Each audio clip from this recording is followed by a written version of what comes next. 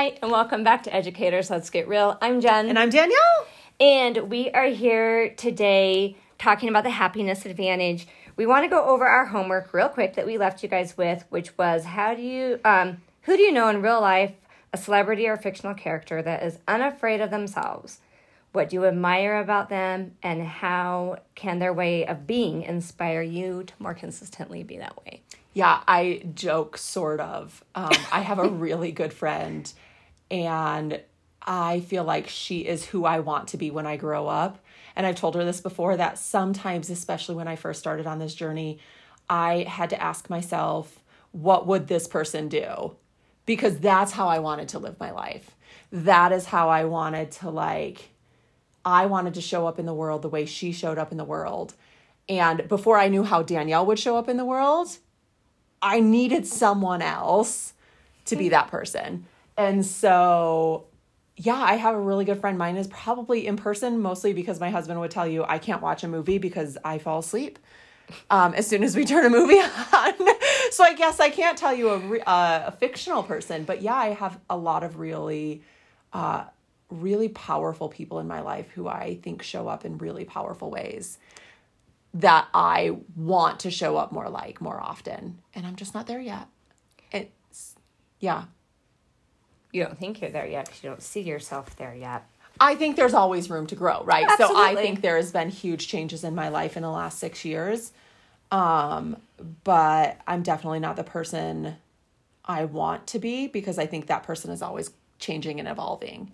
I love the person I am today. But I also know there's a better version of me somewhere else. I think mine has evolved from what I used to think I wanted to be and what I admired, to what I like now. And I would say mine actually, and I'll go ahead and tell you one of them. It really is kind of funny. I don't know if you've seen Encanto. My kids watched it this past weekend, but I was not super paying attention. Now you're going to have to go pay attention, because the lead character, she doesn't have a special gift. And if you haven't watched it, I'm sorry. But she doesn't. Spoiler alert. Right away, and you're going to see it right off the very beginning, she doesn't have a special gift, but she really does. And that's all I'm going to say, so that you have to go and watch it. But she's inspirational in her own way. Yeah. And I won't say any more, because if you haven't watched Encanto, you need to go watch it. But my characters would, whether I'm watching a movie or reading a book or leadership books I'm reading, really follow that same pathway. And it's more inspirational. And I'm finding myself from my leadership books more, I do believe in data, and we have it, but with where education is right now and with where the pandemic is and everything, I'm going more towards leading with heart. And I've done a lot of research on that. Yeah. Leadership with heart, whether you are an administrator, a teacher leader, a business world person, it doesn't matter. But that's where I'm going towards. So that will kind of tell you where the Encanto was going towards. And so I think I typically am drawn to people who are really gritty, people who can come from the depths of despair and just basic crap in their life and overcome and never give up and push through that. I think those are the people that I'm drawn to. Like, dang, that took a lot of restraint or willpower or just pure effort. And I can respect effort.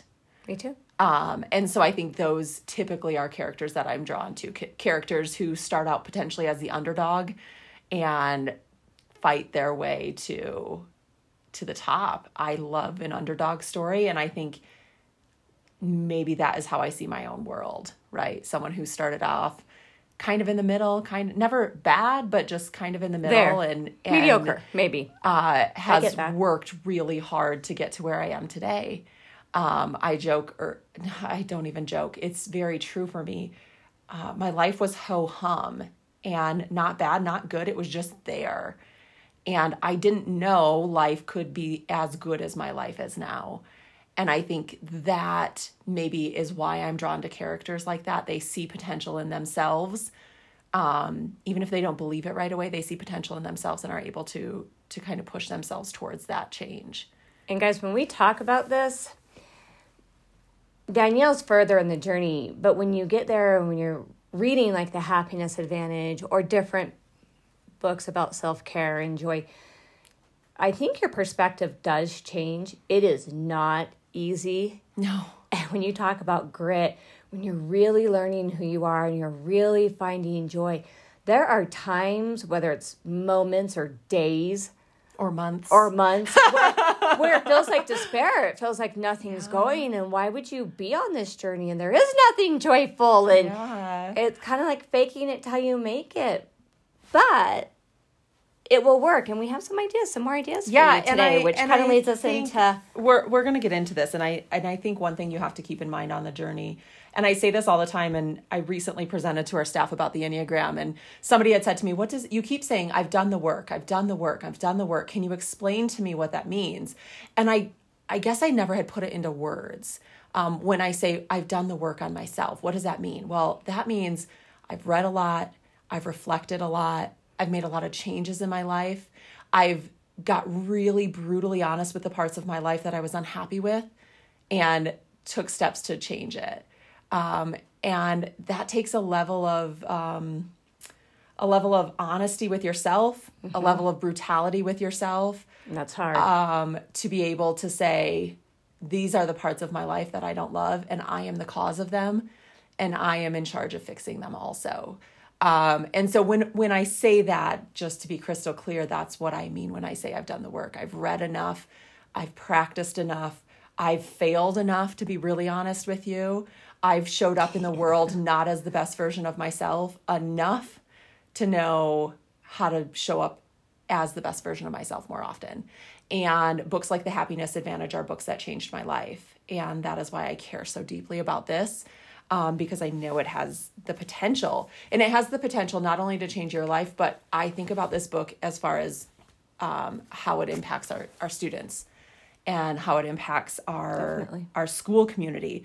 And today we're talking about the second part of The Happiness Advantage. So this is all of the first principle, which is called The Happiness Advantage. And we started that last week, part 1. So but it's such a long chapter, we wanted to break it up. Yeah, so through this season, we're going to take 2 weeks to talk about each principle, because each principle has so much content to it that we want to make sure we give it adequate amount of time to cover and kind of talk about together. And today we're talking about priming the brain for happiness. And so principle 1 is all about the happiness advantage and our ability as human beings to be able to see the good in the world. And so today we're talking about priming the brain. And priming the brain is this really interesting scientific research study in positive psychology that is all about what happens when we start thinking about the good. We've talked about already how happiness is the first thing. Happiness is the precursor to success, the precursor to loving your life. Happiness is the first thing. And so today, Sean talks about how we prime our brain for success. And we prime our brain when we can prime our brain for success, when we can recall our happiest moments in life. And I'll let you talk about the doctor scenario, and I know you've got some other things, but... Well, I was looking at the Jell-O at lunch before the doctor scenario. Yeah, so when he talks about kids who have been primed to recall their happiest moment in their life. And as adults, it is easy for us to reflect on some really powerful moments in our lives. Days we got married, days we graduated from college, days we had our kids, things like that. Those are really positive examples. When you're thinking about my 4-year-old, he says... His most favorite moment was probably the Jell-O he ate at lunch. The happiest moment of his life was probably 3 hours ago when he got to eat something that made him happy. But when we do that, it has been scientifically proven that children who have been primed for happiness outperform their peers who are in a neutral state, not a negative state, a neutral state. So when we think about we're coming into mid-year state testing, all of the things kind of that are coming up mid-year here, thinking about just this one thing that you could add in the classroom. Or if you're a boss, can you do this with your staff, right? Or if you're in the business world, can you do this with the people you work with? You prime them to think of something as simple as the best moment of their life minutes before they give a big presentation, minutes before they get ready to take a state test. And that typically will help them outperform their peers, which is really crazy and fascinating to think about, that one action as a teacher could potentially powerfully impact. It does. He gives an example. He says, for instance, students who were told to think about the happiest day of their lives right before taking a standardized math test outperformed their peers. And the people who expressed more positive emotions when negotiating business deals also do more efficiently and successfully than those who are more of a neutral or negative. Yeah. And something so simple, right? I think the first time I read this, I just thought, well, that is like the most simplistic idea. Can you just recall a happy event? You're feeling stressed. Can you think of something that made you happy? And we're going to get into this here in just a second. But what they found is that these positive emotions are actually the antidote to physical stress and anxiety. I know recently I've been talking to a lot of people who are struggling with anxiety. Their anxiety is at an all-time high. And I think the power here is knowing that the antidote is positivity. The antidote to stress, the antidote to anxiety is positivity. And we're going to talk about some different ways that he recommends kind of finding some positivity. And you underlined a quote in there, and I wrote down the same thing, that happiness is... Oh, yes. A work ethic. It's not something... You have to work at it. Yeah. You can't. And so sometimes that fake it till you make it, it's true. It's a work ethic. You can't just say, yeah, I'm going to be happy. Some days it's hard to dig deep. Some days it's hard to look at those memories or try to find something like, that's stupid, I'm not going to do it. Because you're in such a negative state, but it's a work ethic.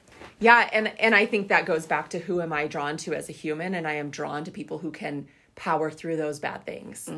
And if you've listened to season 1, you would know that I definitely didn't power through some negative emotions early in season 1 at the beginning of the school year. And I think I'm in a much better place now. And I think some of that comes because I've purposefully put into place some of these things that he recommends as far as priming your brain for happiness and what that looks like. And he talks about it. It says, why does this work?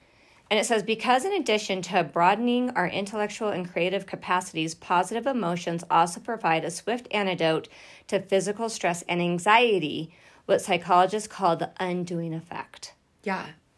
What undoes stress and anxiety is positivity. And you guys, I would be the first one to tell you this is all hocus pocus. This is baloney, for the lack of a better word that I can say on air.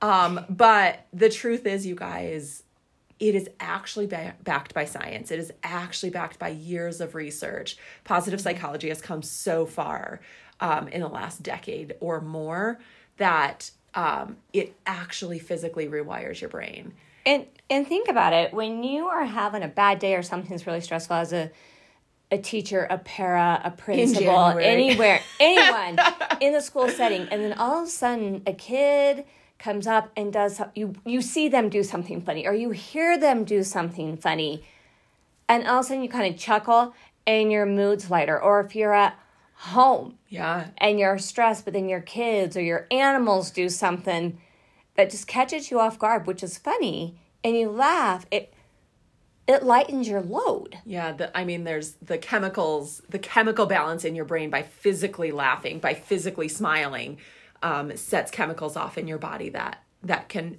physically make that change for you, which will lessen your stress, which will do all those things. And I get it. It feels hokey. It does. But it works. It feels unnatural, but it is such a powerful thing to do. All right, let's talk about some of the things that he suggests as far as things that can improve your mental state, your positivity line, if you will. And I know you do a ton of these, and I have purposely spent time making sure I have some of these built into my life, which is why I think I've had such a big switch from the beginning of the school year till now, because I purposefully started implanting some of these things. Taking it back. Yeah. And I think another thing before we get into that he talks about is that happiness doesn't necessarily go all day. It's momentary blips. Yeah. Sprinkles of pepper or salt. So you're like sprinkling happiness, and it's finding that, and you have to find it. You have to be looking for it. Because if you're not looking for it, you're not going to find it. But one of his principles that before I would have been like, whatever, that he talks about, and I'm like, I just don't get it. Meditation, right? When people are like, what? No. But it's it's true. If you can, and I even kind of going off of Sean Anker, I read this study that there is called email apnea. And when you're reading your email, you stop breathing. And so meditation is a lot of breathing. And your brain needs 20% of the oxygen that you're breathing in. And if you're really like going deep into something, working really hard, it needs 50%. So if you're breathing really shallow, your brain is not getting enough oxygen to completely work. And so they say, 1 to 5 minutes is ideal if you can get 5 or more in. But it talks about, the monks. Yeah. Now they've had years and years and years of it, but their prefrontal cortex is actually, which is part of your happiness, grows bigger through meditation. But you can do it in like 5 minutes a day. You don't have to do it all day. Yeah. And listen, meditation is one of those things. I remember telling a coworker at one point, I can't meditate. I can't sit still long enough. My brain can't focus long enough. I have a little bit of ADHD in my life. A little, I can't. Yeah, a little. I can't meditate. I remember her saying that. And I remember her saying to me, well, we all can meditate. Your words are making it so you can't. And then I come to learn that the reason I couldn't meditate was because my brain was a really scary place to be in. That actually having to go into my brain and be stuck quietly with my thoughts for even 5 minutes was overwhelming to me. Now, further down the road has become an easier path for me. But I typically will do better in a mindful walk or in a mindful, like physically doing something with my body.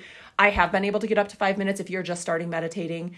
Start at a minute. Start at a minute. A lot of your smart watches will do it for you. Yeah. And focus on your breathing. Just the box breathing. Yeah. Yeah. And it's funny, the number of people that come into my classroom and see me doing like 5 deep breaths with my students before we do anything is partially for them, because partially I know this is how it helps them, but it's also partially for me.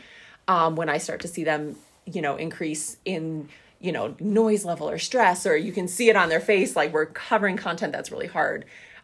Taking that time to breathe and meditate just helps rid our body of some of that stress. Yeah. So some of the other things he recommends is planning something to look forward to. Do you have something?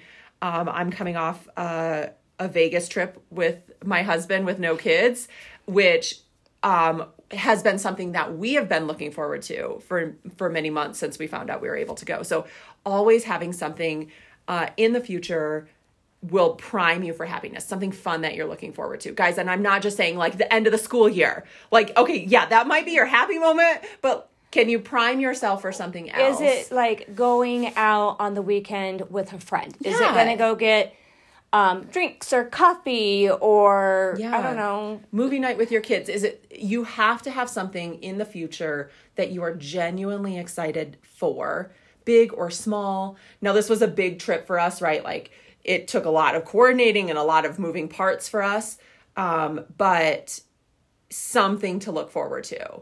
Something, it can be small. It can be. It could be a date night with your spouse if you don't do that often. It could be a night out with girlfriends if you don't do that often. It can be, a phone call with a friend or a FaceTime or a Zoom, something that you can just latch onto because it's going to be such a good experience. And I think that's always huge. I feel like I always have. And maybe that was my problem early in the year. I didn't have anything to look forward to. And now I feel like I have all of the things, right? I have all of the things. Sometimes, and you need to schedule it too. Yeah. Oh, definitely. So, and we talked about that in the first season, but you have to pencil stuff in so that you don't, like, if you know you have a hair appointment or a massage, you might be like, I'm not going to get there because this parent's talking or I have this to be done. But if it was a real doctor's appointment, you would tell the people, I have to go. And those are things that if you do for your self-care, some people do their nails, some pedicures, their nails done. I get massages because it helps with my stress level. I leave. I make sure it's, after contract, I have plenty of time, but I'm not going to stay later. Yeah. And I think that goes with exercise, which is also one of his ideas.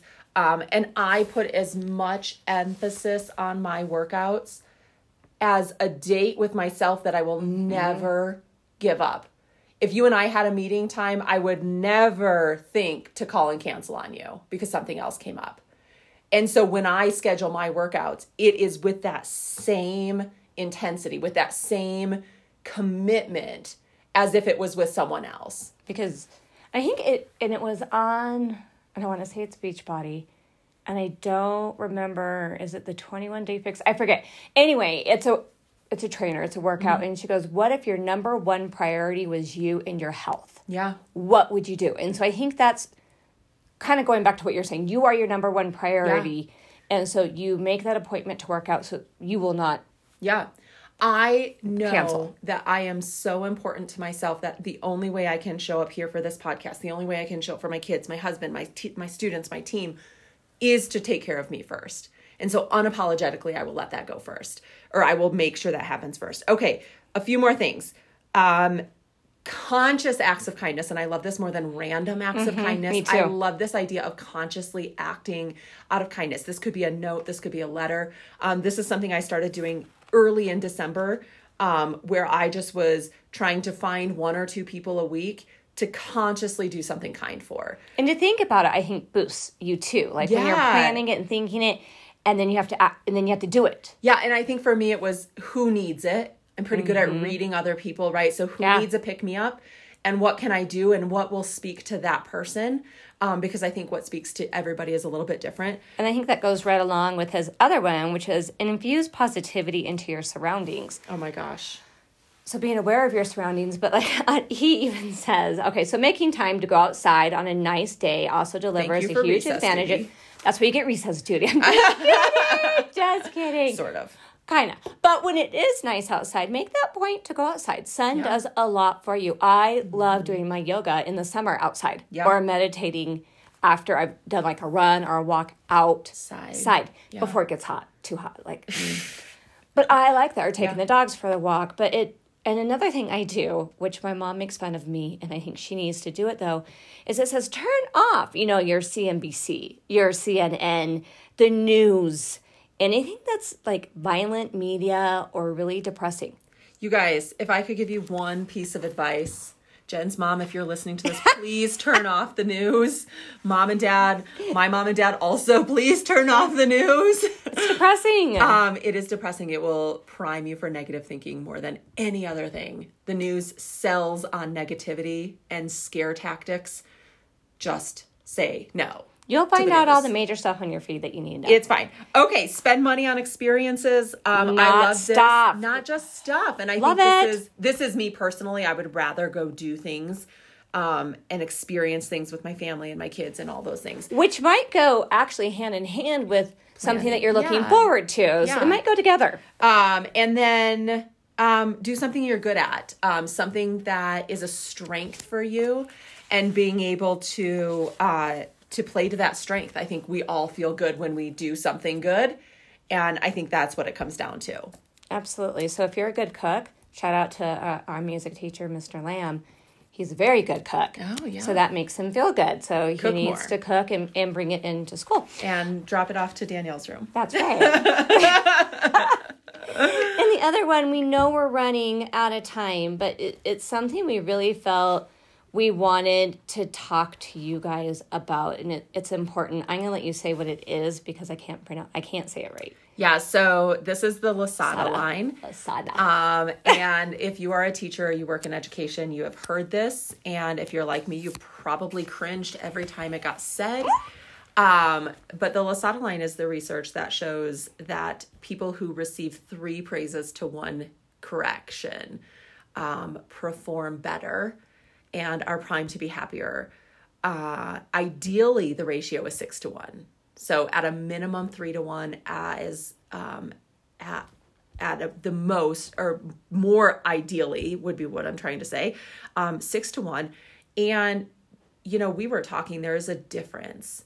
the constant barrage of correction. Now, I do realize there are kids that we feel like need that correction all the time. It's just how you do it, how you go about it, because those kids who need that correction all the time also need really need the positivity. And I think this is one of the biggest changes, I think, for me as a teacher is I'm a lot calmer of a teacher. Mm-hmm.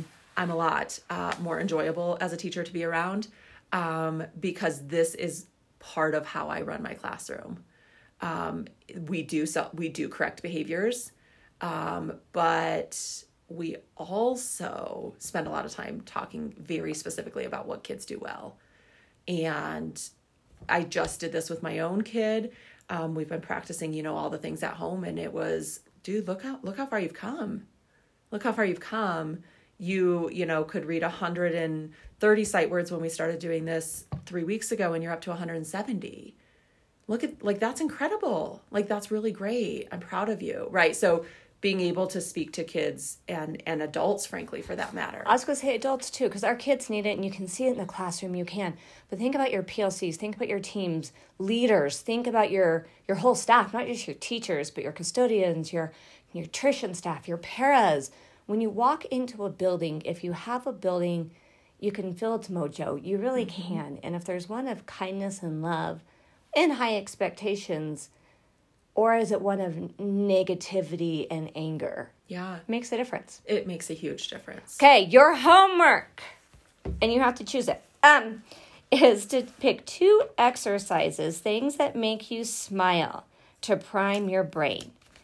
We want you to pick 2 things that make you smile. Now, this could be from one of the 7 things we talked about, or you might just have something that makes you smile that we want you to bring to the forefront and to really think about when you become negative. When you feel that stress, when you feel the overwhelm, can you come up with 2 things that will be your go-tos to prime your brain for happiness? Prime it. Have a great week. We are fake podcasters, real educators, hoping to make education great again. If you're listening on Apple Podcast, please remember to give us a rating and a comment. We will read them. Follow us on Instagram, Facebook, or Twitter, because if I'm having technical difficulty getting stuff up on Google, I will post the challenge there as well. Thanks, and have a great week.